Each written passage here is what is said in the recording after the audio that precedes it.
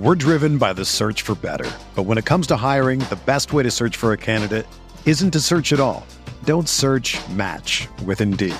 Indeed is your matching and hiring platform with over 350 million global monthly visitors, according to Indeed data, and a matching engine that helps you find quality candidates fast.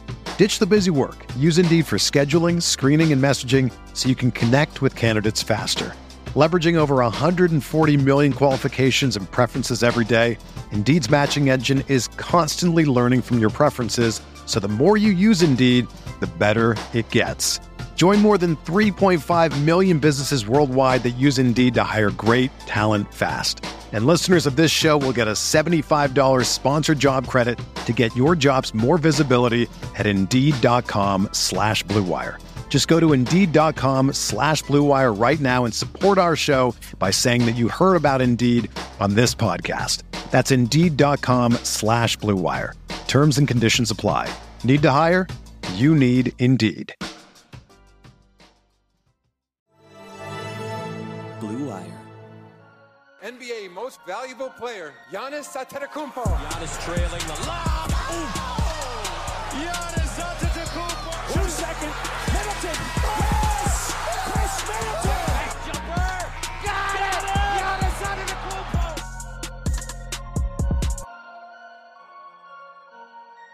Hey there, welcome to the Eurostep Podcast Network NBA Finals Game 4 post-game pod. I am Ty Windish of the Eurostep. I am joined by the shook Rohan Kadi of the Eurostep and by Adam McGee of the Win in 6 podcast. The Bucks won an FU game. We'll see if this ends up being an explicit tag podcast, but really not the most fun game, to say the least, for most of it. A completely awful call goes against the Bucks, and the first thing I thought of was Game 7 against the Brooklyn Nets, where it seemed like such a slog and there's no way they're going to win. And they got fired up. They had calls go against them. And you know what? They won the game. They did it again. 109-103. The series is tied up. We barely got here, but we got here. Fellas, how's it going? Chest pains. Yeah. The Bucks account tweeted after the win, "How we feeling, Bucks fans?" with a picture of Drew Holiday. Not great. Honestly, I should be. I feel tremendous. Oh, I feel great. I feel great, and also I might die live on the pod. I'm not joking about chest pains. Like I'm dying. I don't. You guys can probably hear this in my voice. You sound. Everyone can hear it. I thought I was going to be the one who sounds bad. This is my flu game pod. I have been frozen in stress for the last hour and a half. I'm not moving for the next foreseeable future. I to respond to your tweet, Bucks. I don't know if I feel that good. I think you'll feel good tomorrow. Is my take. You know what? A win is a win is a win at this stage in the game. I am a process over results person. The Bucks are going to need to work on the process for the rest of this series. They certainly can play better. Just win. Ty, this is the team that just wins too. Now. They really are. They just really need are. 2. I don't care how they come. This was the ugliest game ever. I'd, maybe just be ahead and manage to hold the lead rather than doing the whole come from behind in the last 3 minutes thing. That might make it a little bit easier for all of us, but the games can be this ugly. They need 2 wins to be NBA champions. Just win. I do not care about process anymore. I do not care about how ugly anything is. My process at this point is borderline give Khris or Giannis the ball and don't let anyone else touch it except maybe if Brooks in the paint or Pat's in the corner. Otherwise it has to be a momentum shot for Pat though. If it's any other shot, he's not hitting the broadside of a barn. He won't hit anything. He'll just airball the shot. 40% tonight. If it's a big shot, it's going in. For somehow we're here. Somehow we've got, I don't know why we're talking about Pat up top, and I'm going to start talking about Pat. We're just talking. We're talking about everything. So this guy has been maligned by Bucks Twitter for being just the guy. Why is Pat Connaughton taking these big shots late in games? to give the ball to Pat Connaughton, and you know he'll hit a big shot. Like, what's happened here? How have we reached this point? I don't know, but we're here. And it doesn't make any sense whatsoever. My guy goes out there, airballs, goes up, throws up another brick. Then all of a sudden, he's making big plays in crunch time after absolutely throwing away any chance at basketball IQ in any sort of in any sort of sane manner. And yet, here he is. He's making big plays. And I don't understand any of it. Rohan, Pat is Giannis's workout buddy. They share a mentality. The Bucks need to put out part 2 of that video where Giannis going, I've been to the lowest of the lows. I airballed 2 straight free throws in OKC. Let's hear from Pat next time. They told me to go play for the Orioles when I signed my extension for less than $5 million a year. I don't know what else. They call me a slumlord. Everything else from Pat. Listen, he went through Wing University. Do you think he knows that? I don't know if he knows that. I mean, if he listens to the pod, he does now. He definitely doesn't. I don't like your negativity on who does and doesn't listen to the pod. Most players and coaches, I guess, do not. They're kind of busy, right? I don't think Pat's gone back to the locker room. He's like, I need to get home. New Eurostep Podcast Network episode is going to be dropping soon, and I need to hear Ty Winders call me a slumlord. I don't think I didn't say it. I said people have said it. It's different. Oh, okay. It's much different. Jordan Windish over here. Allegedly. I think Rohan was being harsh on Pat's game. He had a couple of bad misses. The problems with Pat's game were actually the classic Pat problems tonight, which was the fouls and the biting on every pump fake and just, stay down. Then there was also that kind of fumbled pass inside where he would have been better just going up trying to finish himself, but I think Ayton got in his head. But he made the shots, and even when he didn't, there was the one to tie the game that there ended up being a foul on Crowder. Although maybe that was the real foul, the one where Giannis got him on the face.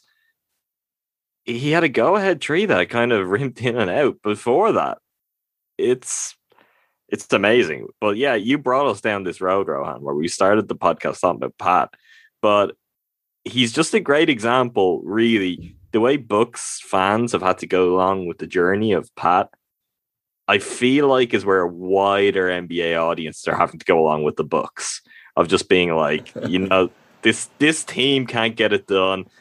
This team, they'll never get over the line. They're not good enough. They don't have what it takes in the playoffs. They don't have what it takes in the finals. And here they are. They're just finding a way to do it. We've gotten 2 Mike Breen bang calls on Pat Connaughton threes in the NBA Finals, and I don't know what to do. The video they play with those calls when they're hanging that jersey is going to be Ty. Fourth most minutes. Can we let this go for what episode? I don't know if this is the episode to let it go, though.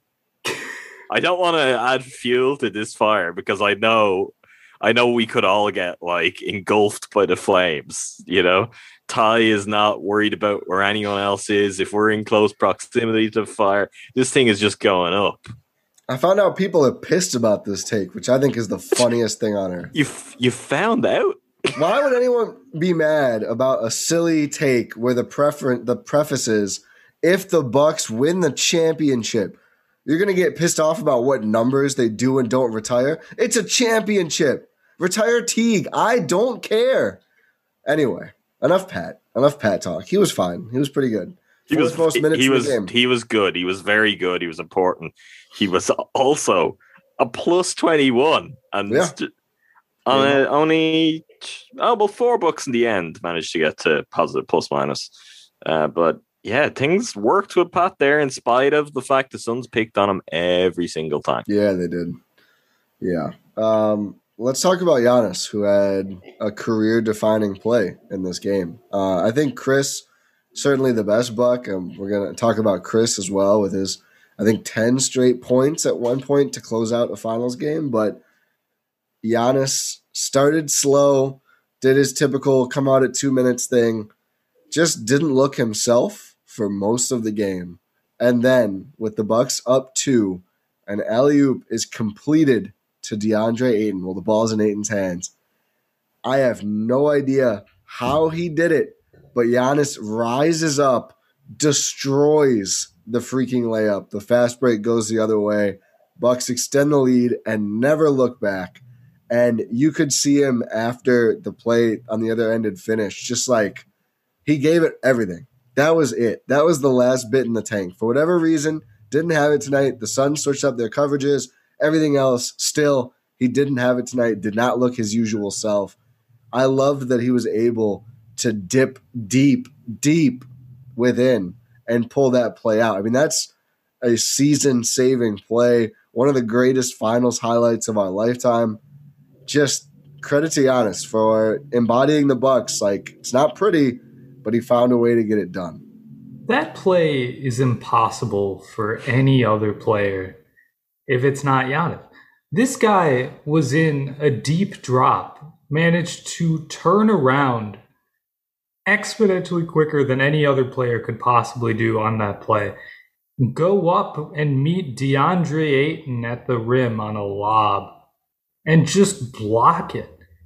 That doesn't happen. These aren't things that people do. This is the NBA Finals, and we're still seeing Giannis rise above the rest of every other caliber of player. We've seen that throughout the years in terms of, like a random play against the Timberwolves on like a Wednesday in March. You have these type of plays. No, this is the NBA Finals. This is the best of the best going at it. And he's separating himself on the biggest stage. That's different than doing it in like the regular season. It's different than doing it in earlier rounds of the postseason. Doing it on this stage makes you an all-time great. That is one of the greatest plays in the history of the NBA Finals. It's so good that for the first time ever, we have actual players like tweeting about the Bucks. Not CJ McCollum. We've got Damian Lillard chiming in. That block by Giannis might have won them the game. Spencer Dinwiddie quote tweets that, changes it, and says might have won them the championship. Let's go. Spencer Dinwiddie, taxpayer MLE. What it do, baby? Man, this guy wants $300 million. He is not getting the taxpayer MLE. Just under the table, Bitcoin. You never know. Galaxy. We'll pay him in Euro coin. Yeah, there we go. There we go. You can not have to be mistaken with actual euros. Just no. It's just, yeah. GYL. You can have the Buck stock market all to yourself. But that's the type of play. No player has ever wanted to tweet anything good about Giannis ever. We've talked about this, Adam. You've brought this up a bunch. It's undeniable at this point. It's forcing these players to be like, oh my God, I have to say something about this. That's how good it is. That's how you know that Giannis did something that was incredible. Because you forced the normal the other NBA players to be like, I have to recognize this. This was so good that I have to say something. This reminds me of, and we're seeing quite a lot of it at the moment, where PJ Tucker, you keep seeing these clips where he's like, people don't know what Giannis is really like, which you'd have to read between the lines to actually figure out what everyone thinks Giannis is like or how everyone feels about Giannis outside of Milwaukee. And there's a lot of stuff in that. I think part of it is just, pretty irritating to play against. The guy who can do that to you has got to be annoying. Got to be really, really annoying. He just had the greatest play in Bucks history. There's not really any competition. If anyone wants to throw one out, I have one shot that I think probably was the greatest play in Bucks history. Skyhook in the finals. Game 6 and 74. Yeah. That was the greatest highlight in Bucks history. To me, it has now been usurped. It's Giannis's block. Yeah, it's hard to argue. There's nothing else. That's incredible. And he didn't have it tonight. Concerningly so, where, with a few minutes to go, when all of us watching this, everyone listening was undoubtedly like ultra deflated. That thing that we talked about before, Ty, where if this team goes down 3-1, they come back. I was ready to bail on that. I was off ship after this game because Giannis did not look like he looked in the two previous games. I was starting to question, okay, is he really feeling his knee again? He may well have been, but on that play, he got up there, he made the block, he did exactly what the Bucks needed him to do. And just what a moment. What a moment. What a player. We also have Andre Iguodala checking in here. I was worried it was Andre Drummond trying to sell merch or something. God. He said, that Giannis block was crazy, ellipses. King James-esque. Tagged him. He would know. Yeah. Do we think LeBron's going to get back to that one? LeBron is busy ghostwriting positive Space Jam reviews. I was just going to say. All the others. LeBron's in crisis mode reading those Space Jam reviews. It's okay. CP3 didn't have a good game, so he can't tweet anything. That's true. Yeah. Banana boat hombres. You think he's going to tweet 2 to go for Giannis? No, I don't think so, actually. Yeah, I just you hope Giannis is better all around next game, but I think it is encouraging to see. That's an insane sentence. No, it's not though. He was not good. No, that's the point because it's true. Oh yeah. You're completely right. It's more important that he delivers though, which is the point. He can't have delivered in a bigger way than he ultimately did, but he was not good for most of this game. Rohan has a good point. Giannis is not good. 26-14 with 5 offensive boards, 8 assists, 3 steals, 2 blocks. And the greatest play in Bucks history. For sure. It ended up good, but it wasn't good. Yeah. And honestly, more than the numbers, it's like how he played, his whole vibe, couple of plays where they break down, and he's the guy who could at least attempt to close out. The first Jay Crowder three was look pissed, and he's like, no, I'm going to stand here. I'm just going to stand here. I'm not going to close out. We're in the finals. At that point, you're like, something is up. Like, this isn't right. But the guy that play is pure determination. It's obviously all of his athletic gifts. It's his incredible timing. It's his awareness of where everyone is in the court, what's happening in the game at that moment. But to actually get there and pull it off, so much of that is just sheer determination as well. And does anyone want a championship more than Giannis? Has anyone been working every day for this moment? Maybe Pat. I don't know. Thanasis. It might be Pat. I was reading an article earlier, and Giannis is like, yeah, Pat's the only guy who works harder than me. So maybe we've got to give Pat his credit there. But that's just kind of everything that for years and years, you talk about, Giannis's work ethic and he's going to improve on this and he's going to work on that. This was a moment where it wasn't about that. It's just like split second. What have you got? What can you make happen here? And he made something happen that no other player in the league can make happen. We're driven by the search for better. But when it comes to hiring, the best way to search for a candidate isn't to search at all. Don't search, match with Indeed. Indeed is your matching and hiring platform with over 350 million global monthly visitors, according to Indeed data, and a matching engine that helps you find quality candidates fast. Ditch the busy work. Use Indeed for scheduling, screening, and messaging so you can connect with candidates faster. Leveraging over 140 million qualifications and preferences every day, Indeed's matching engine is constantly learning from your preferences, so the more you use Indeed, the better it gets. Join more than 3.5 million businesses worldwide that use Indeed to hire great talent fast. And listeners of this show will get a $75 sponsored job credit to get your jobs more visibility at Indeed.com/Blue Wire. Just go to Indeed.com/Blue Wire right now and support our show by saying that you heard about Indeed on this podcast. That's Indeed.com/Blue Wire. Terms and conditions apply. Need to hire? You need Indeed. Should we talk about Khris?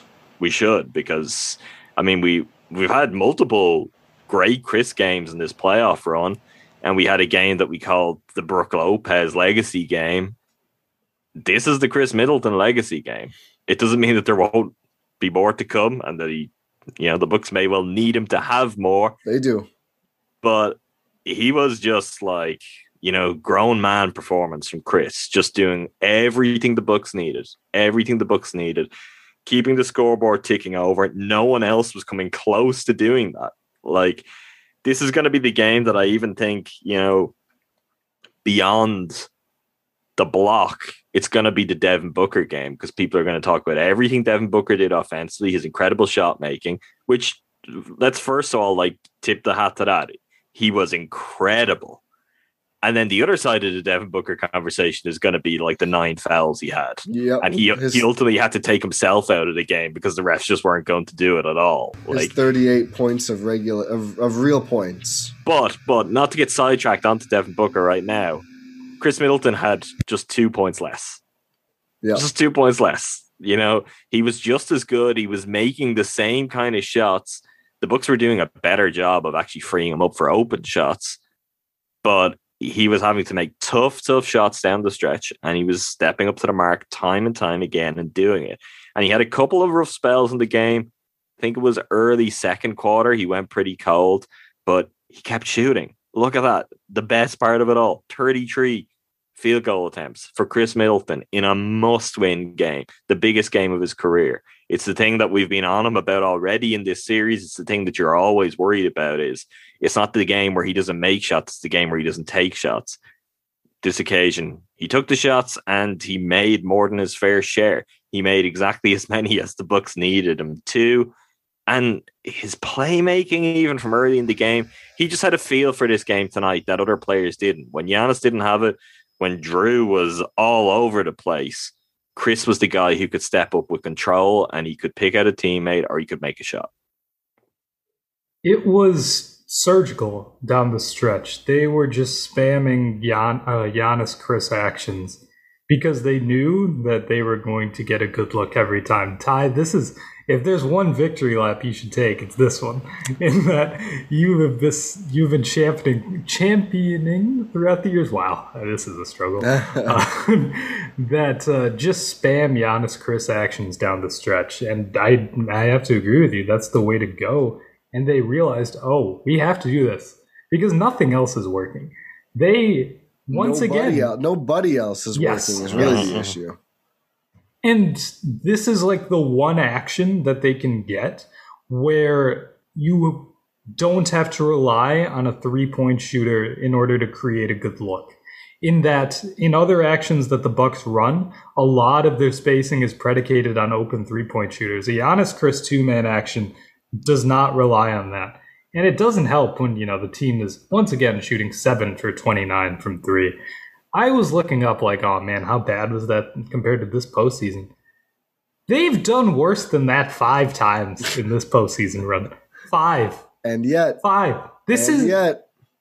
And yet they're tied in the NBA Finals. That stat just absolutely blew my mind.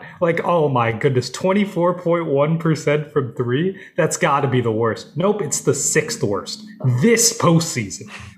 I hate this team. Nothing goes their way. That's the story of this team. Nothing goes their way, and it doesn't matter, and they find a way to win anyway. That was Khris's game. Khris finally gets to the free throw line. 8 attempts in this game. That's huge. That's something that needs to continue.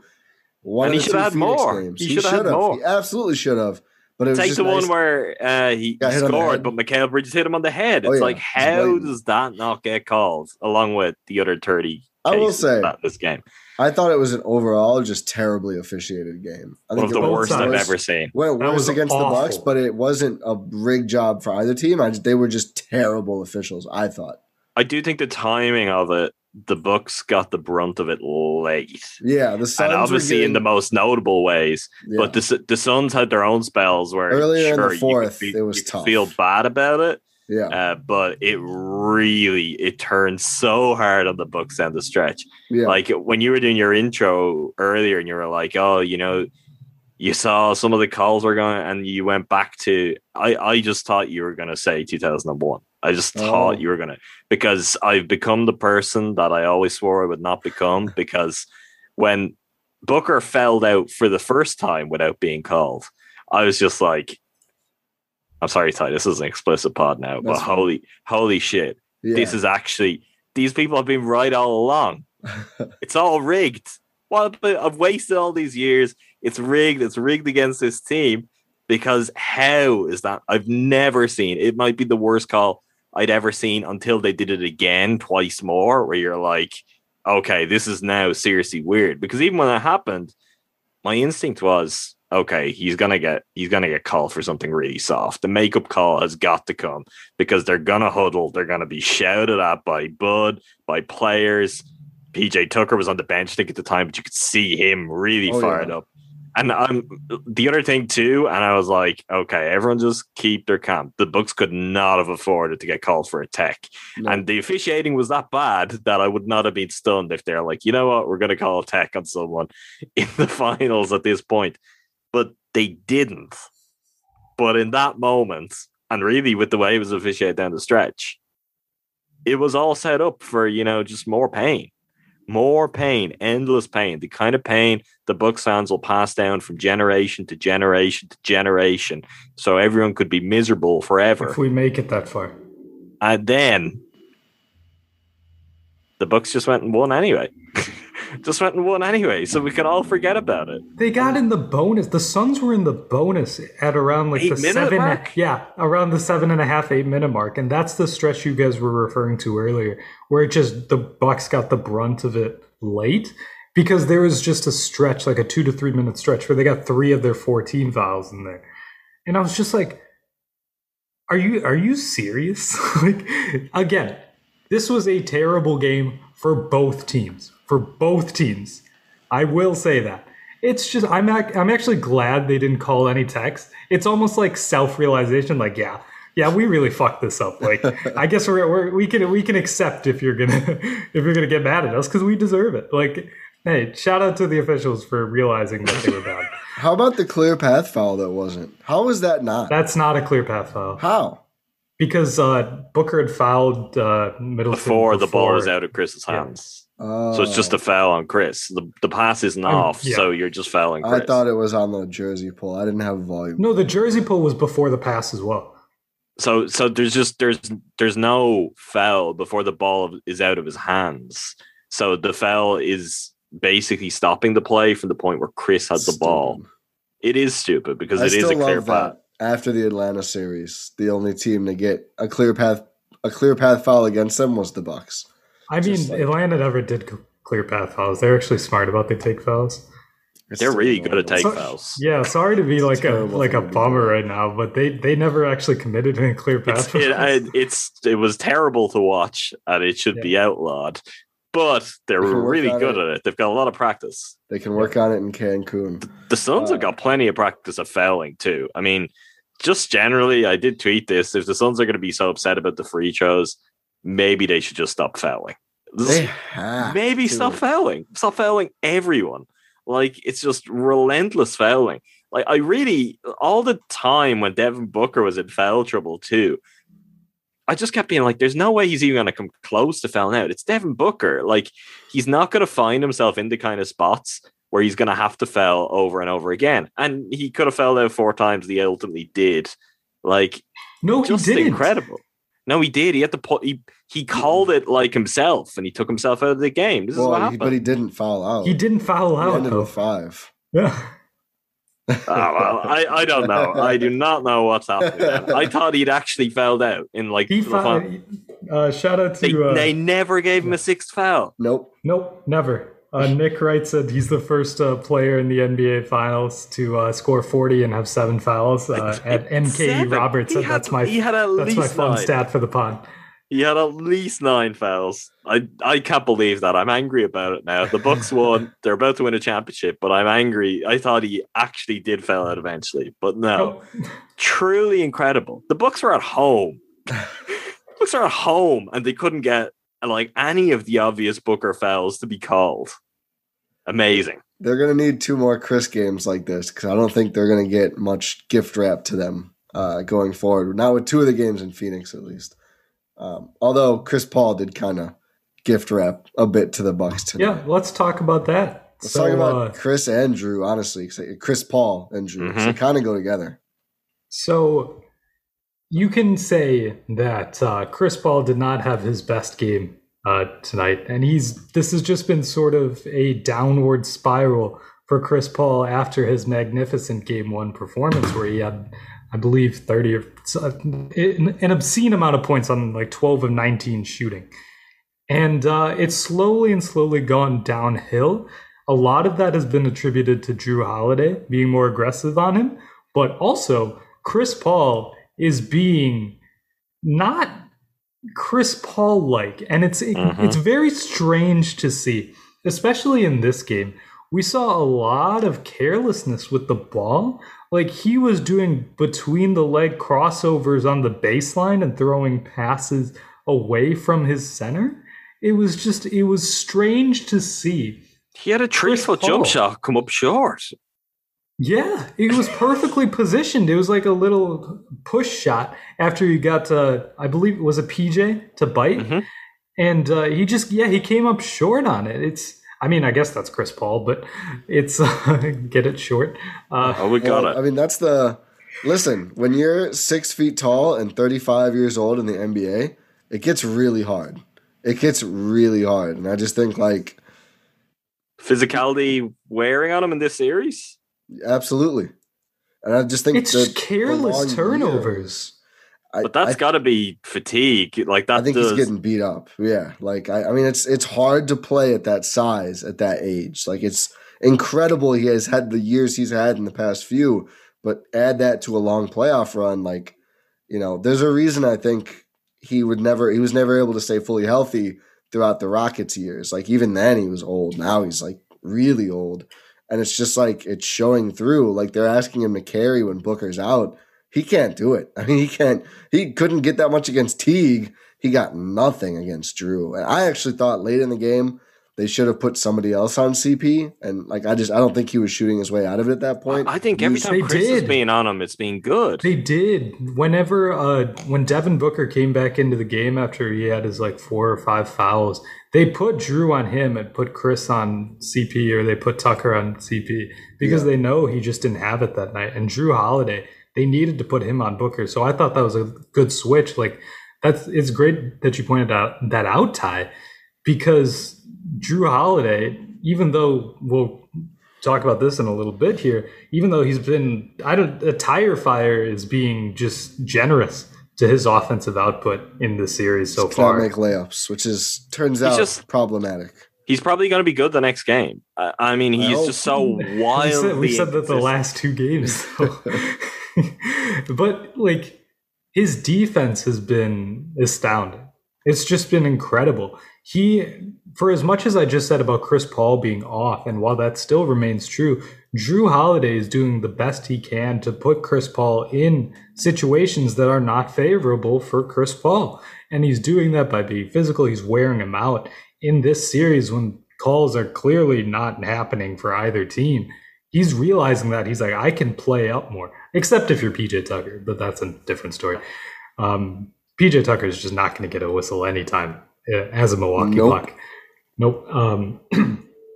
But Drew Holiday is just putting Chris Paul in the hell prison that Laz has talked about this entire season. It's just incredible. Someone tweeted this. Sorry, but you said you basically got to it. I can't remember. I should have made note of this. Someone tweeted that, Drew Holiday has put Chris Paul in jail. He's also gone to jail with him, and he's thrown away the key. And that is exactly what was happening. I don't know. No, it was Streaky Shooter. That's who it was. It was Streaky Shooter. You're 100% right. And I was like, yeah, that just 100% accurate. That like, it's exactly what was happening. He locked him and himself in a room and threw out the key. But yeah, he's been their most versatile defender somehow in this series, even though Giannis is being unreal. Drew Holiday has just gone from guarding Chris Paul to Devin Booker, who are both elite guards, but 2 very, very, very different players. And he's being asked to switch mentality on an instant, and he's doing it. And it's incredible. I've said this throughout the postseason. It makes up a little bit for his offensive inconsistencies. Like, you'll live with that if he's giving his all on the defensive end. You're just not. You can't ask for like a perfect performance. That's why he's not like a superstar. That's not why he's not like even like a star per se.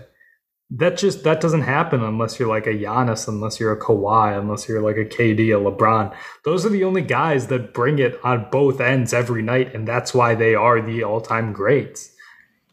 Drew Holiday isn't that, so you have to live with his offensive inconsistencies if it means that you're getting A+ Drew Holiday on the defensive end. I just need layups, though.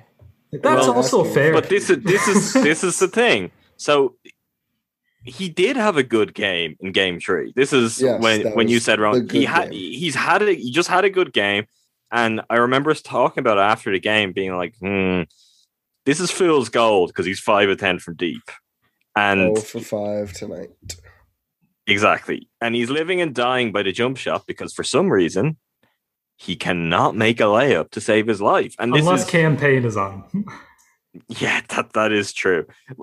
He made some layups in the second half generally. First half, it was like the one that he did make, he nearly whiffed on from like, again, a foot. And you're just like, what is going on? There's like some, dare I say, mental barrier there that he was he started passing out of layups. 2 different times in this game, at least, he passed out of a layup. And I was like, he was like Giannis getting fouled late in the game and not wanting to shoot free throws. I tweeted, I was like, I'm conflicted because it might be the right play considering the way he shot layups, but also you need to be able to make layups. Like, I can live with the jumper being inconsistent. I wish he wouldn't take as many. I agreed with you. It felt like he doesn't really, thankfully, play like this as much, but earlier Giannis, like, he would make his first 3, and you're just like, oh no. 1 for 8 from 3 incoming. That was Drew Holiday last game to this game. Like, just make layups, dude. Like, you can punish anyone they have on the floor with the possible exceptions of Crowder, and we've seen him do it to Ayton. I thought Crowder had a really strong defensive game until he started just diving all over the place like he was running from grenades. But, yeah, I just make layups, Drew. That's it. Like, but I obviously recognize I'm gonna invaluable. I'm gonna bet that he makes at least 3 triples in Game 5. Take it. Like this is just how it works.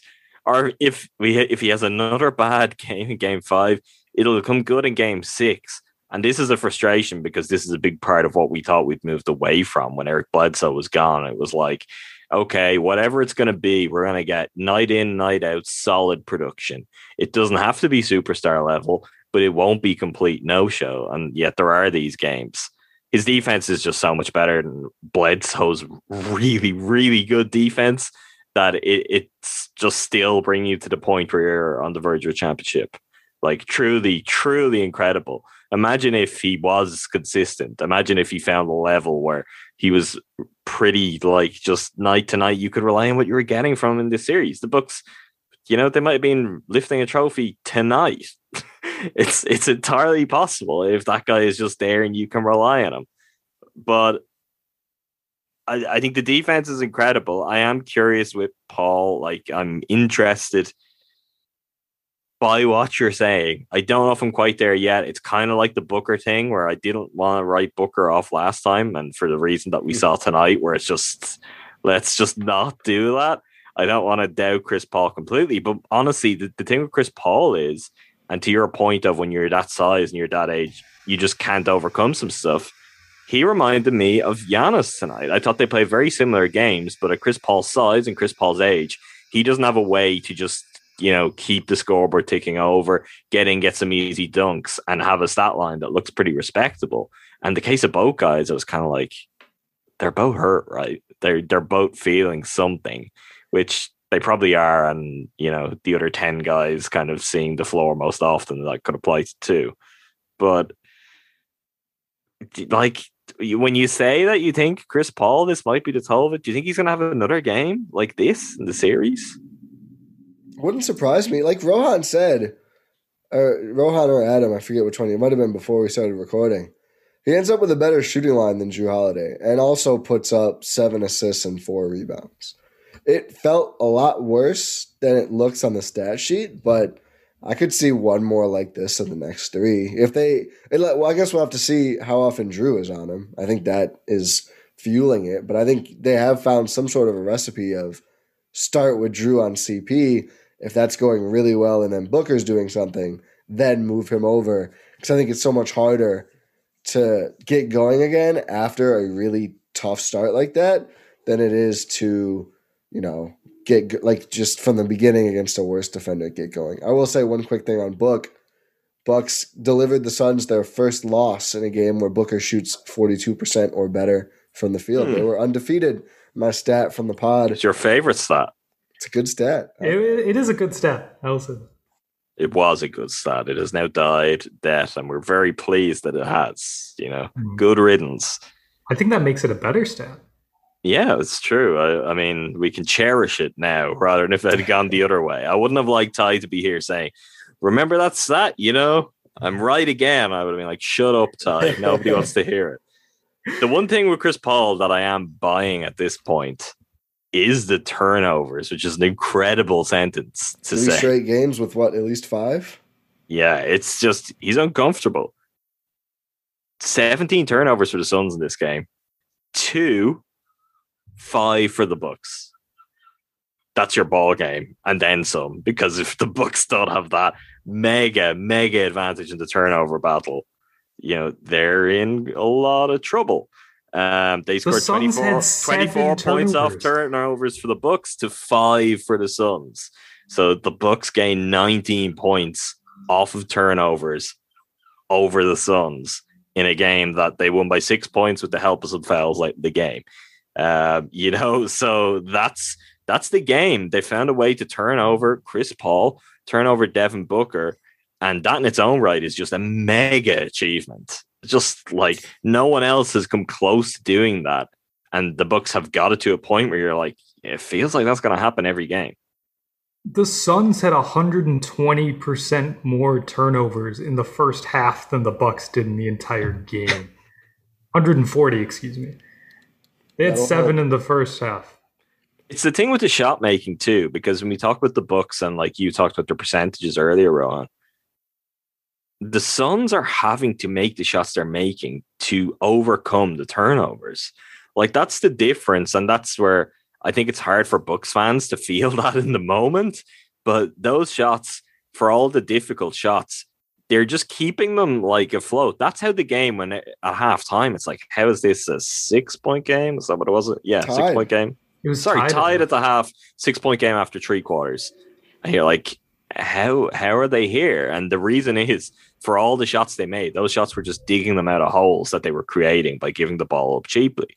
And then by getting burned by the Bucks and punished, like that's got to be. I'd have to look closer into all of Giannis's points, but like there were quite a few that were in transition. Obviously, stuff like the steal off the inbounds where he just kind of tips it away from Ayton, which again, mega play. Like will just get forgotten as a defensive play, but just awareness and just the ability to be like, oh yeah, I'm just going to reach my arm out and get this off you. Was this the best defensive game we've ever seen from Giannis?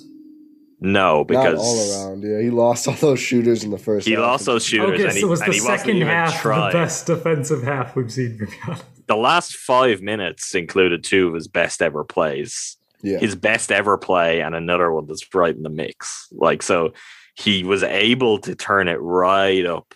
Because I remember even saying that probably in the first half in our group chat is like, Giannis doesn't look right, but the biggest problem is the energy isn't there defensively. And it really wasn't. And to go from that to then the plays that he made on that end late in the game is just truly astonishing. You guys want to know something fun? Always. Are these ever fun? Oh, this probably will be. They won tonight. I don't know why I'm just being judged before I even say it. I said always. Yeah, Adam was. I was supporting you. I was skeptical. So, in the previous games of the series, the 2 inactive players have been Axel Tupan and Dante DiVincenzo. Today it was Sam Merrill and Dante DiVincenzo. So there was no updates to the injury report, which means Bud doesn't adjust. There was a conscious effort to make Axel Tupan available tonight, and I just want that to be known. Inbounds plays. Maybe Thanasis wasn't. Yeah, that was my thought too. Because, well, we don't need to get down to Sam Merrill. We don't need to. Tonight is not the night where we need to debate the merits of Sam Merrill. But yeah, okay, that was. I gave you the benefit of the doubt. I don't know if you delivered it on, but it's an interlude. Come on. What? We're professionals. We had like 4 years to talk about the Sam Merrills of the world. We don't need to worry about them tonight, thankfully. What was that, Rohan? It's no. I was just closing the loop. It's supposed to sound cool. This is the man who just said we're professionals. I mean, are we? No. Yes. Let's let the listeners decide. Leave an Apple review. Leave a 5-star rating if we are. Leave a 5-star rating if we're not. There we go. I want to talk about Lopez versus Portis because I thought this was a fascinating game for that kind of, I don't even know what the word is, platoon, I guess, now.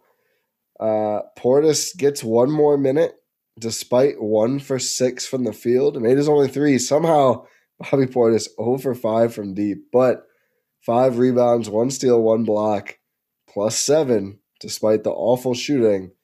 Meanwhile, in 19 Lopez minutes, he is 4 for 9, makes all 6 of his free throws, though.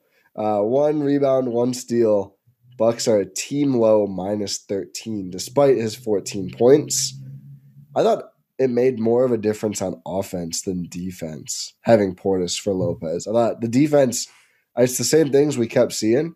And it's not even Lopez necessarily, although the 0 for 5 from deep isn't great. You don't expect that from him. But I just think the spacing looks different with Portis out there, and I think that's at least a solid part of the reason we're seeing him with Giannis more, if we did tonight at least, than Lopez with Giannis. I just feel like, again, I think we talked about this after game 2 or game 3, like Drew's woes around the paint. Like, one easier way to get more space is just to have more shooters out there. And although he hasn't been very good in the postseason, I do think Portis is closer to that than Lopez. He's very, very afraid to shoot right now. Yeah, I hate it. It's the other thing. I hate it. Like we talked about his slow release. It's slower than slow, and he's trying to find every reason not to shoot. Can't happen. I mean, Pat has to make all the shots he's making because the other guys who might be able to make a shot have just stopped. Like Bryn Forbes officially out of the rotation. Thank God. But that means, Bobby, if you got some chances, wide open trees, take the shot. You're going to be needed to take the shot. I'm still torn on this, I'll be honest. I mean, I don't care. They can split these minutes whatever they want. And if there's 2 more Bucks wins here, I will never talk about it again. And I doubt Brook Lopez or Bobby Portis would either. Bobby on defense is hard and mouth stuff. He nearly got dropped like 4 times, and it's just not good. It is not good at all. He is not comfortable out there. He's the guy that they pick on, like they pick on Pat, but he is the book where when you see him on an island, you're like, he actually can't do this. There isn't really a good contest coming. It's about whether the shot's going to be made or not. And on this occasion, I think it was good that Chris Paul didn't have it, because Chris Paul rocked him and got good shots a few times that he just wasn't making anything. So that it remains something that's a little scary. A little is definitely underselling it. It scares the hell out of me. But +7, something is working there. Something is working. We talked about it in the pregame show we did. The numbers are saying, particularly when he's out there with Giannis, that good things are happening. It's not always easy to see. It's not always necessarily tied to Portis's contributions, which that would bring it back to what you're saying, Ty, where it's just maybe the spacing is better and maybe the overall net impact of what his presence on the floor is doing is just worth more than some of the issues that are arising from his actual individual play. Yeah, I think it's more of the... It's weird. Most of the time, Brook Lopez being deceptively long, I've fully leaned into it, Ty. Congratulations. Did you notice that Mark Jackson said early in the game he commented on the Bucks' deceptive length? I was really hoping you would not bring this up. Did you notice, Ty? I actually missed it. He said he talked specifically. He made reference to the Bucks' deceptive length. So you're telling me Mark Jackson's a listener? Exactly what I was about to say. So I can give you. We've got one listener. I think we may already have said things in this series that he might have stopped listening after that. All due respect. I don't I'm not sure if that was on air or not, but yeah, I was really hoping no one picked up on that because Professionals.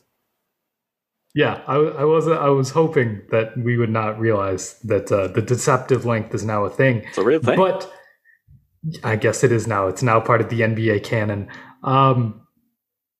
But yeah, it's sometimes his size works against him in terms of the Bucks' overall offensive scheme because he sort of clogs things up a little bit. Bobby's a little smaller, he's a little faster, and that sort of helps the Bucks' offense in that people can move around a little bit better.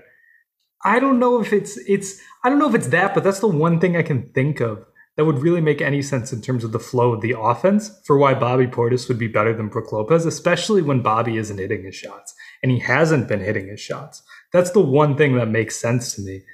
So even if Chris Paul and Devin Booker are going to try to take advantage of Brook Lopez and Bobby Portis, on the offensive end, the Bucks offense will move a little bit quicker. It'll move that half step faster. And that's been the recipe for killing the Suns, is you have to play them fast because the Suns want to slow things down in terms of half court when Chris Paul is on the court. I know they're a very fast team overall, but when Chris Paul is on the court, he's going to want to slow things down, especially in these late game situations, these final situations just as a whole. So if you want to beat them, you have to play faster than them. You have to play faster than the Chris Paul team, and Bobby Portis helps with that. I'm now trying to figure out, and maybe I've cracked how Bud is actually approaching, Brook and Bobby and where he's dangerous Pepe Sylvia territory you're in here. I think it might be that has Brook got the 3-point shot? And that comes back to your spacing because I guess they just want to see Giannis get as many clear runs at Ayton as possible and get Ayton out of the game if they can. Yeah. And we'll get back to it again, but Monty Williams, again, very obliging at taking his best players out of the game if they find themselves in foul trouble. But that might be the thing because Brook is 0-5 tonight, and then it's just like, well, even if Bobby doesn't shoot it, they're going to respect him more just kind of to begin with. I think his athleticism plays into it some as well. I just think it helps everything else move a bit. The tough thing with Lopez is he's still clearly more effective on offense when he's in the paint. But on defense. On defense for sure.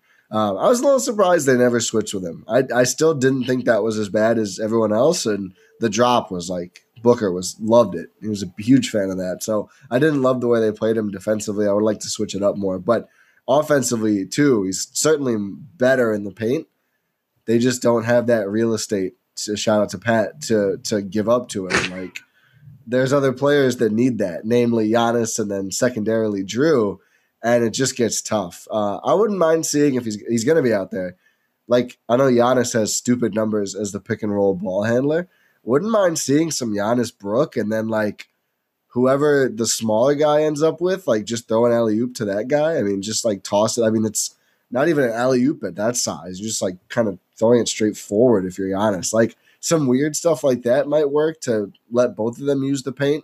It's super weird. I don't know if the Bucks are going to bust that out or not, but they do they never run it as much as they should. Like, it's something they should go to more. Particularly, you look at some of the shots Pat's been getting. If you run Giannis Brook pick and roll, you can get Khris in those spots, maybe. Yeah. It's like there's a lot of good options that could come from that. It doesn't work because they just foul them every time and they won't get called because they're both massive. Well, I mean, you foul them if you want. If it's an alley-oop, it's still 2 points. Like, no, they're gonna shut off Lopez from getting to the rim in terms of getting into good positioning. It's not something that works. Though Giannis as a ball handler, he was actually the most efficient pick and roll ball handler in the entire league in the regular season. Like you were mentioning, Ty, just super efficient. It works because of the threat of the shooter flaring out. Because that's another defender that has to be like, oh my God, I have to go. There's a wide open 3-point shooter coming. So I guess I have to like sort of hedge against Giannis, and it's just like, okay, I'm going to go dunk the basketball sort of thing, or I'm going to lay it up. I'm going to finish at the rim. That's what makes it so efficient, is because you're introducing another spacing threat in the opposite direction of Giannis's forward momentum. And that's why that works a lot. It doesn't even have to be a flare to the 3-point line. It can just be anywhere. It can be to the elbow. It can be a Khris Middleton jumper. It's just anything away from the rim. So if you're running another roller alongside Giannis, it doesn't work as well because they can just pack the paint that much easier. Yeah, but if they go in front of Brook, you just throw it to Brook. And if they hedge to Brook, then Giannis can get to the rim. And there is also... In theory, this works. I would like to see it. I mean, we all we can talk about is in theory because they never do it. His comfort shooting, right? Whether they believe he's going to make them, they may well live with it. But you've got a very genuine, this is going to feed into something that's got a lot of praise. I've heard a lot of very smart people praise it in recent days, and that is the Bucks' random play. You're introducing a more random element to your offense if you're running more Giannis Brook pick and rolls because of the options you have. Like you can toy with the idea, okay, is Brook going to pop? And if you could get more off-ball movement, let's say you have Khris out there and you have Pat out there, and then with Pat, you've got cutters. I think it's an interesting action to start from where it's like, okay, what kind of looks are you giving Giannis? What reads can he then make? And what will that do for your offense? We've got a special guest. Street. We've got a reporter, boots on the ground, now returned home. Hello, Jordan. Hello. Does my voice sound okay? Not really. It sounds better than Tali's voice. I was going to say, it's not the worst on here. Rowan's voice has improved as we've gone on. I think Rowan's found some life. He was struggling to begin with. But yeah, you've got the propeller hat on. People will have seen this on social media. The lucky hat knows all. That's all we Jordan, have to say. when was the last time you were at Fiserv Forum? Have you ever been at Fiserv Forum for a Bucks loss? No. We're going to get you tickets for Game 6 here. Someone's going to reach out with tickets. Oh, God. And then, yeah. But do you remember the game you saw at the Bradley Center that they lost? It would have been 2015-16. And you go to games regularly. What? I think I know what game it was. I think it was the game that Jason Kidd got tossed. It was the night before Zarba? The Zarba game. That was the last Bucks loss I saw in person. No, wait. Maybe not. I don't know. That's a good game to be there. That almost counts as a win. Yeah. And we saw better theatrics tonight than dramatics tonight than that. Good Lord. What the hell? That's Jay Crowder you're talking about? I mean, take your pick, guys. Let's take the officials. David Guthrie, James Capers. Give us some thoughts from being in the arena. A lot of beer chugging, more beer chugging than I remembered. And I'm just thinking too, I look at the prices of all these things, and I was like, the Coors Light's like $13. And I'm just like, these guys, they just got it for $13 and it's gone in 10 seconds. It's just done. I love that you've come on after they've just won Game 4 to tie up the series. I'm like, thoughts from the arena, and you're like, the Coors is $13. Guys, buy it, and then it's gone. You enjoy it for 13 seconds? Can't say enough good things about Coors Light. Exactly, right? Yeah. I'm chilling. No, I mean, it was certainly as intense as it felt, or any playoff or any game that I've been to. What am I talking about? It's the finals.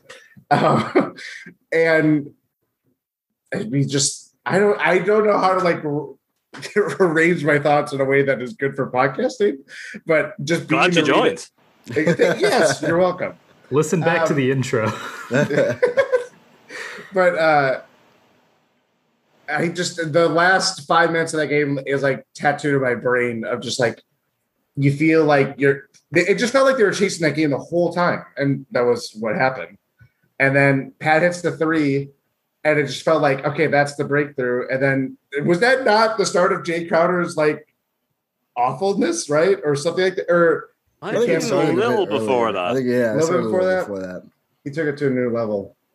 And then you're just like, where is this going to come from? Like, is it going to be Khris? Is it going to be Giannis? I mean, that one in itself was watching Giannis tonight too was very strange. I know I was messaging you guys when I had the time, but like he just felt so detached from everything. Like even the timeouts, as long as they are now, like half of them he would be like either on like where the scoreboard table is, and then would come into the huddle when they start like drawing up plays and stuff like that. It was just super weird vibe and energy from Giannis specifically. Then of course it gets erased because he has the greatest defensive play in finals, or second greatest defensive play in finals history. Not according to Pat Connaughton. Pat Connaughton is currently on the he's currently doing his media rounds, making a case that Giannis's block should be ahead of LeBron's block in Game 7 in 2016 as the greatest block of all time. This comes courtesy of Tim Bontemps. It's certainly more heads up, right? Like, who is making that recovery? Because if you look at it, it looks like an automatic bucket. It's more impressive than a chase down, because the chase down's right in front of you. Yeah. Giannis already did the chase down. But that's you can see, I know you've got to close the space. I know you've got to be an absolute freak to get the chase down, but you're literally chasing it down. It's there for you to go and get. It's the fact that he had to turn on this. It's the fact it was the whole awareness of, spatial awareness of where he was. Where I saw his quote was he was expecting to get dunked on. He didn't think he had a chance of blocking it, which that speaks to it in its own right. It's like he's going up there being like, I get dunked on. And yet he's actually quick enough to get up there and block it. It's ridiculous. Yeah. I made the case, Jordan. I'm just curious as to whether you would agree or disagree with this, that's the greatest highlight in Milwaukee Bucks history. I would defer to maybe the skyhook, just because of like how we knocked it to number 2. That was number 1. I think this, but it's on that par. Like that's where it is. That's the only other highlight there. Yeah, with Kareem in attendance. Was that the Bucks ellipse? Do you think we saw it tonight? That might have been the Bucks ellipse. Bucks ellipse. Jordan, I wanted to ask, did the energy in the building change on Booker's obviously not called 6th foul? Because that's when it reminded me of the Nets Game 7. Yeah, we have no idea. But it reminded me of the Nets Game 7 where it felt like they were flat, and then the calls, and there were awful calls all throughout the game for both teams. I think more against the Bucks late. But I just felt like they had this edge after that, like, oh, fuck this. Like, we're not going out to something like this. And that's when it felt like, to me, the game turned. And I was like, I love that the Bucks are just like, it's like the 0-1 revenge tour. They're like, not again. Yeah. No, I definitely agree with that. I mean, it's hard to like keep up with what calls didn't like make the crowd irate at, especially that fourth quarter. It just felt like call after call. And granted, some of it came to the Bucks side too. I'm not, defending that, but like it was just this mountain of all this stuff. And, you think, it was just crazy. And then you could tell like how players were hyped. Pat was certainly hyped after the game, just winning that game. Portis, like all the guys that you would expect, like just being crazily just in it. Khris hitting that, which should have been an 1-2. Like that was ridiculous. Like with how many seconds left to go, it was something late, but yeah, it was the energy. Just like it certainly felt like the game itself, where it's like it kept rising, and then fourth quarter, all this like the tomfoolery of the foul calls and just the officials and just like Devin Booker hitting crazy shots. Like as like annoyed and it just felt like they kept talking to the officials the whole freaking time. And I hate this stuff. You guys know I hate this stuff, but it's such a dominating storyline after that. And then just to see like overcoming the odds and just hitting these shots of like, it was unreal, just unreal. Bucks versus everybody. Exactly. And can we really get bold now? I think we've avoided this for long enough. I really think they might be destined to win this championship. Adam, when you mentioned earlier in the series that the Suns haven't really faced any challenges, super big challenges heading into this series, that's immediately what I thought of after this game and during this game, realistically, especially during the late third or no, mostly just the fourth quarter. When did you see Chris Paul when he was walking down the tunnel after the game? Did you see his face? It was different. I don't want to do this. I avoided this earlier. I don't want to play I don't think we're going to see a good Chris Paul. But it, like, gut punch. Devin Booker, too. And obviously, with the way Devin Booker played to put in that performance, it's like, he had his 70 points in a loss, as they noted on the broadcast. So this is not entirely new for him to put in incredible performances in Suns losses. But I honestly, like, you let off with it, Ty, where this is like, it brings you right back to game 7 against the Nets. And it's like they don't have it, but they're there. And then they find a way to win. Guys step up. They make incredible plays. This team cannot be killed. I think this championship is theirs. You don't even need to go back that far to game 7. You just need to go back to the transition between games 2 and 3 in this series. If you want to say, like, oh, Devin Booker put up 40 points in the loss, Giannis already did that this series. And they came back in game 3. They're like, no, we're not going down 3-0. Giannis puts up another 40-burger, and then they win the game. Now they've won another one. This is how this team responds. Now it's on Phoenix. We know how this team responds. We've seen it before. I don't know if we're going to see it again because we might not need to, but we don't know how Phoenix is really going to respond to this. The last time they faced this sort of adversity was in this first round against the Lakers, and they had Anthony Davis miss time, and that's how they, that's what happened. Like, I'm not saying, oh, they had an easy path or anything, because obviously, like, you can only play the team that's in front of you. I'm not going to say anything to say that, oh, the Lakers should have won that series or anything. But the only time the Suns have faced adversity, the only time the Suns have trailed in a series is when they were down 2-1 to the Lakers. And then the Lakers lost their second best player. How are they going to respond this time? That's going to be what I'm looking for in game 5. 5? Yeah, 5. What I found fascinating about this game was the Bucks looked dreadful for most of it. Phoenix never had a double-digit lead. The biggest Suns lead was 9. And that is what you were saying, Adam. The Bucks are not killable. Like, they're just going to stick around and stick around and stick around and stick around, and then one opening, and they just take the game. They're a team that knows how to do that now.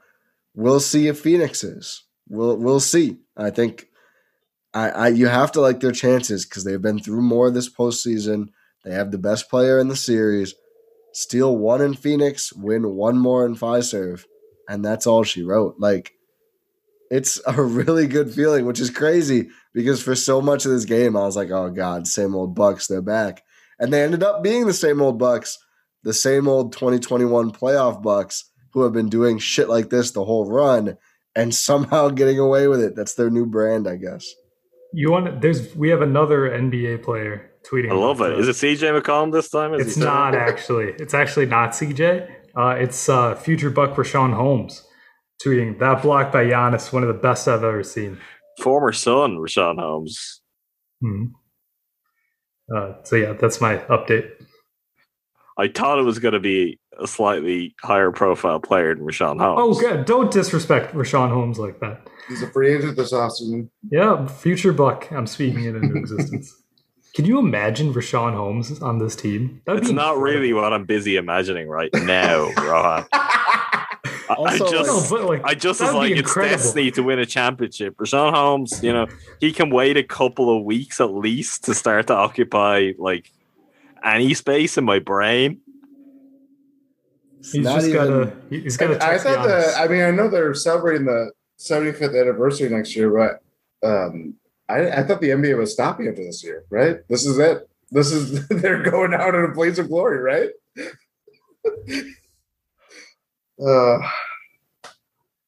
I don't even know if I have anything left, honestly. I was trying to think. I watch sports for a living, right? I watch Why did you 40 just sound like Drake saying I study rap battles for a living? Well, if that's how you want to perceive me, that's fine.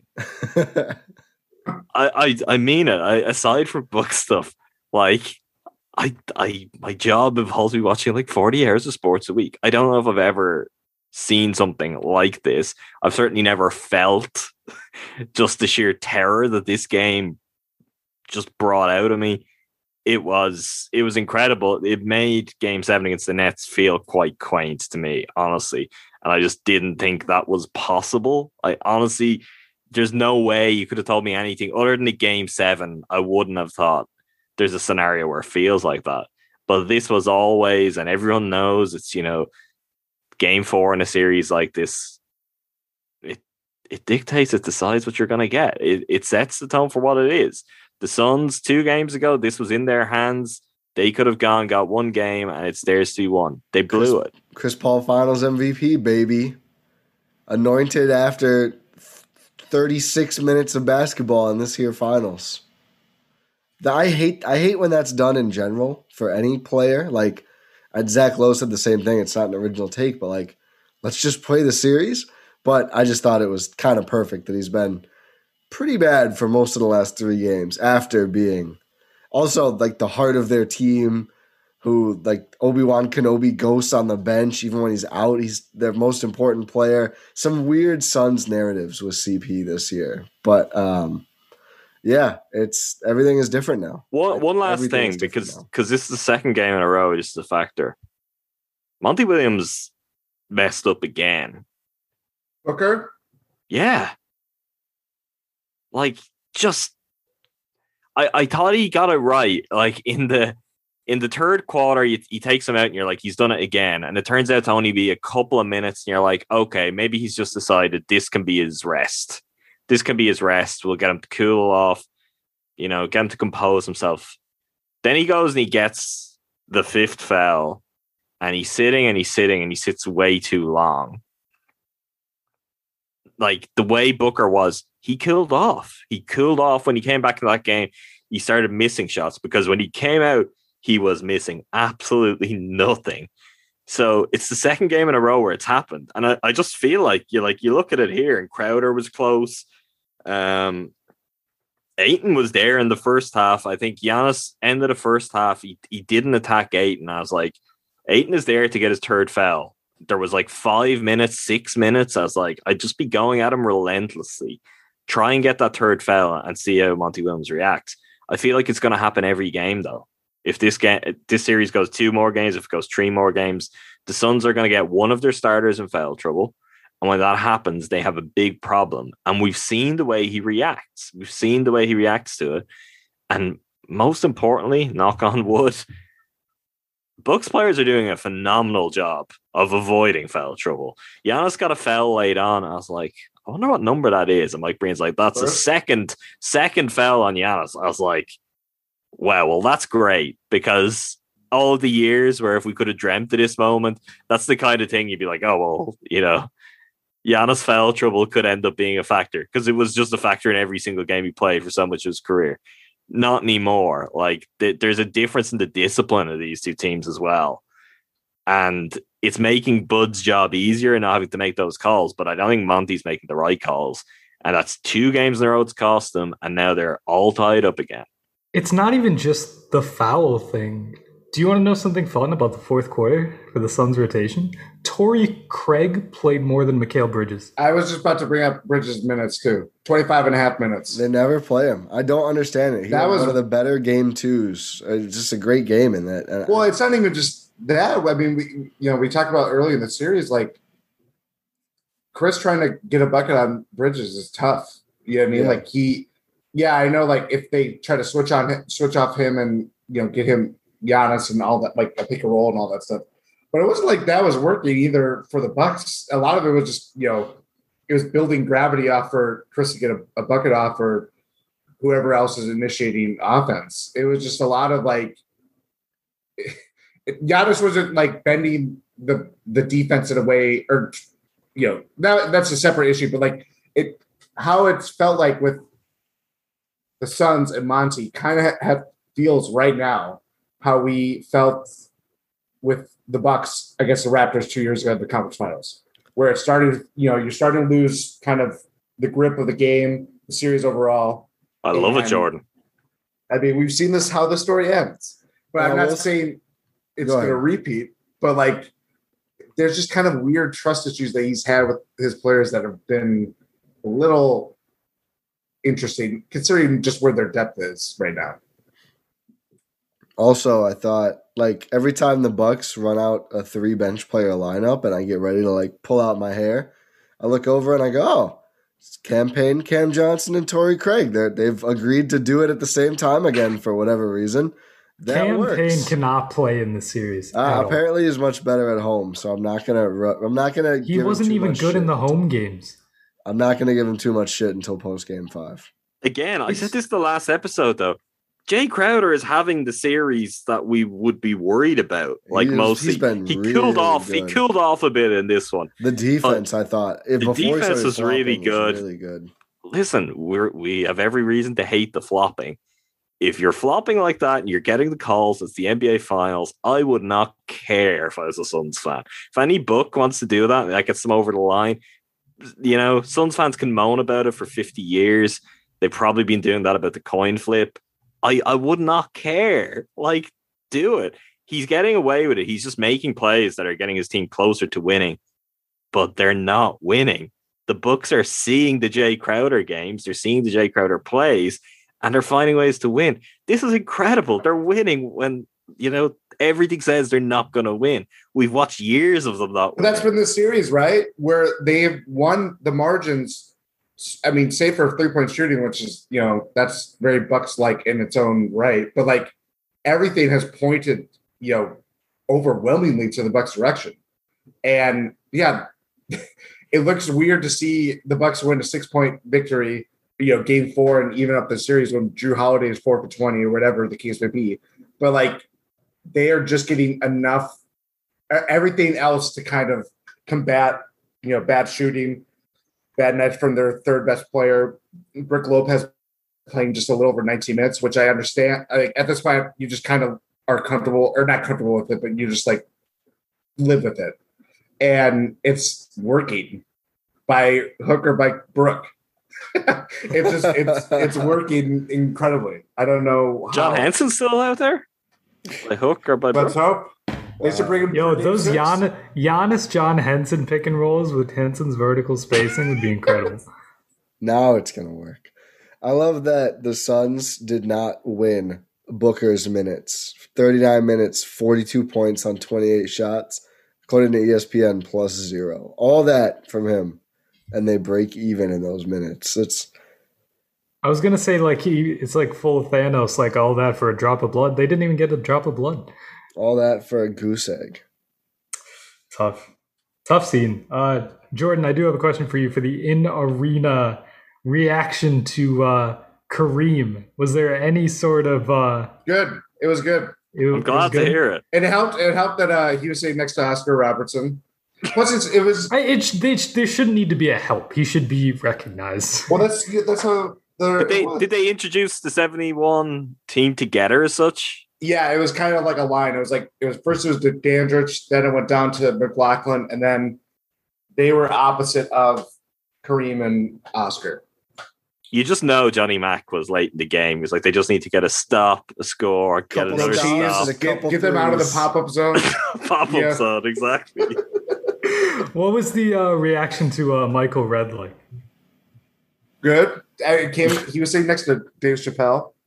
Oh, nice. So, yeah. I asked that because there are now pictures being tweeted from the Bucks account of Michael Redd and Khris Middleton just embracing after the game, like directly after the game. Well, that's in the tunnel as well. It's just like 22-22, man. Yeah. It's incredible. You didn't ask about Chappelle's ovation, but I heard that one on the broadcast. Yeah. That was loud. It was very loud. I think he was the first one introduced as well. So it was kind of set the tone. Nice.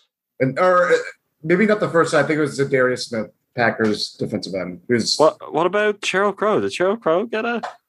I saw. I think it was Jeff Zilgett of the USA Today. They get like a celebrity list. Yeah. people that were in attendance. Apparently, she was on it. They didn't show her. Really? Wow, she was there. We were too busy getting the collab set up. That's I was about to say. So does that mean you didn't get the podcast booked? I got exclusive with Cheryl. On that man note. with a propeller hat approaches Cheryl Crow at the Bucks game. Hey, it was a hit. It was a hit. There we go. Tell us about the reactions and the looks you must have got. You're still wearing the hat. Recognized for the first time, not even wearing it. I was just holding it, getting into the arena. Was this by MK Robert? Yes, it was. Nice. And then I wore it. I had a boost of confidence. I was like, yeah, I'm walking in, lucky hat for a joke that no one else, makes sense. And then I went to get a beer. Bartender wearing the hat, loved it. She loved it. There we go. Yeah. The hat that $13 Coors Light went down all the smoother then. Yeah, I didn't drink as fast as other people. I'm glad this could finally get paid off, and I'm glad that at least someone recognized it and be like, yes, that is the man, the myth, the legend, Jordan Tresky, and I recognize him because he is wearing a propeller hat. That is, you cannot write a better story than that. The thing is what started as a joke will now actually be a tradition. You will be the guy who's always at Bucks games with a propeller hat. It's my new lucky hat. I got to bring it. It looks like the Mecca floor. I could just, excuse it for like that. It looks like the Mecca floor, yeah. We're going to see it again in Game 6. Someone get Jordan some tickets, please. Yep. Don't give them to me. Give them to Jordan. That's He's a lucky charm. Seriously, let's get Jordan to the game. Hat. It's double luck. Hey, I'm just saying, someone out there who's listening can make this happen. Whoever's Jordan listening, counterbalances all like the ancient burial ground hoodoo. That's No, that was the TikTok dog. The TikTok dog is wrong. Oh yeah, TikTok dog. That was just waiting to happen. That was going to be my outro, Ty. Oh, I didn't. Well, it clicked for me. No, that's okay. No, that's okay. Sorry. No, but yeah, the TikTok dog is now wrong. Is it time for an outro? Are we done here? Yeah, people who didn't tune in for the pregame on YouTube are like, what? The TikTok dog? What are they talking about? That is more of an incentive for you to subscribe to our YouTube channel, Eurostep Podcast Network on YouTube, so you can get these jokes. I don't know why you're saying it like that. We are. That's what I meant. I don't know. I don't know how to respond to that. But yes, make sure you subscribe to our YouTube channel so you can, get every single joke as we sort of build this Eurostep Podcast Network universe out. But yes, that'll do it for us here on the Eurostep Podcast Network post game. Hopefully, this was enjoyable, entertaining, and if it was, make sure you leave a 5-star rating on Apple. Ty, do you have a 5-star rating to read out for us? I sure do. This one's heartfelt. Garrett from MKE writes, a long overdue review. 5 stars, of course. I've been listening to the Win in 6 pod since the Jack Bauer days. Oh. It's a real one. Might have been like familiar with the propeller. Yeah, I'm sure Garrett from MKE is well aware of the propeller. He continues, their long-form banter has fed my soul for many years. I found the Eurostep pod last season and found it to be a great counterbalance as an efficient analysis of the Bucks. Not anymore. No. The combination is one for the ages. Despite geography, at least for Adam, these are the local guys. A perfect balance of fandom, not homerism, and informed analysis. It has been cathartic seeing each host mentally break while Adam has served as cool-headed constant. Through misery and bliss, these hosts keep me on the ship. It doesn't even matter if we're going down. Bucks in 6. First of all, I'm glad Garrett missed the Bryn Forbes jump shot game. That was probably for the best. I'll happily accept that title. And secondly, thank you for the lovely review. Lovely review. It was very you were right when you said it was heartfelt. That's perfect. It also rhymed at the end. It felt like a little sonnet there. It was perfect. We do appreciate these reviews, so make sure you leave a review. And guess what? If you do, you can get it read out on the podcast, just like Garrett from MKE just did. So make sure you leave that 5-star rating on Apple, and make sure you are subscribed on your podcast platform of choice. Check out all of the great content across the Blue Wire Podcast Network. Once again, subscribe to the YouTube channel. I am emphasizing this because we really want you to subscribe. Please do it. It'll make us feel better. So you can tune into our pre-games, because we at least have 2 more games in this finals. And I think we're all in agreement here. Adam, I'm realizing I forgot something, but I'm going to keep going. Just keep going. I'll do it. I mean, it worked out. It gave us good luck. If you think it's now a superstition, I'll let you do it. I'm not. I was literally just trying to finish the outro, but now this cool. Well, if they lose the next game, now I'm going to give me a score prediction, Adam. Fine. Now you're the one wanting it. Now give it to me. Bucks 150, Suns 60. I went big with the last prediction, and the Bucks won. Not in big fashion, but they did win.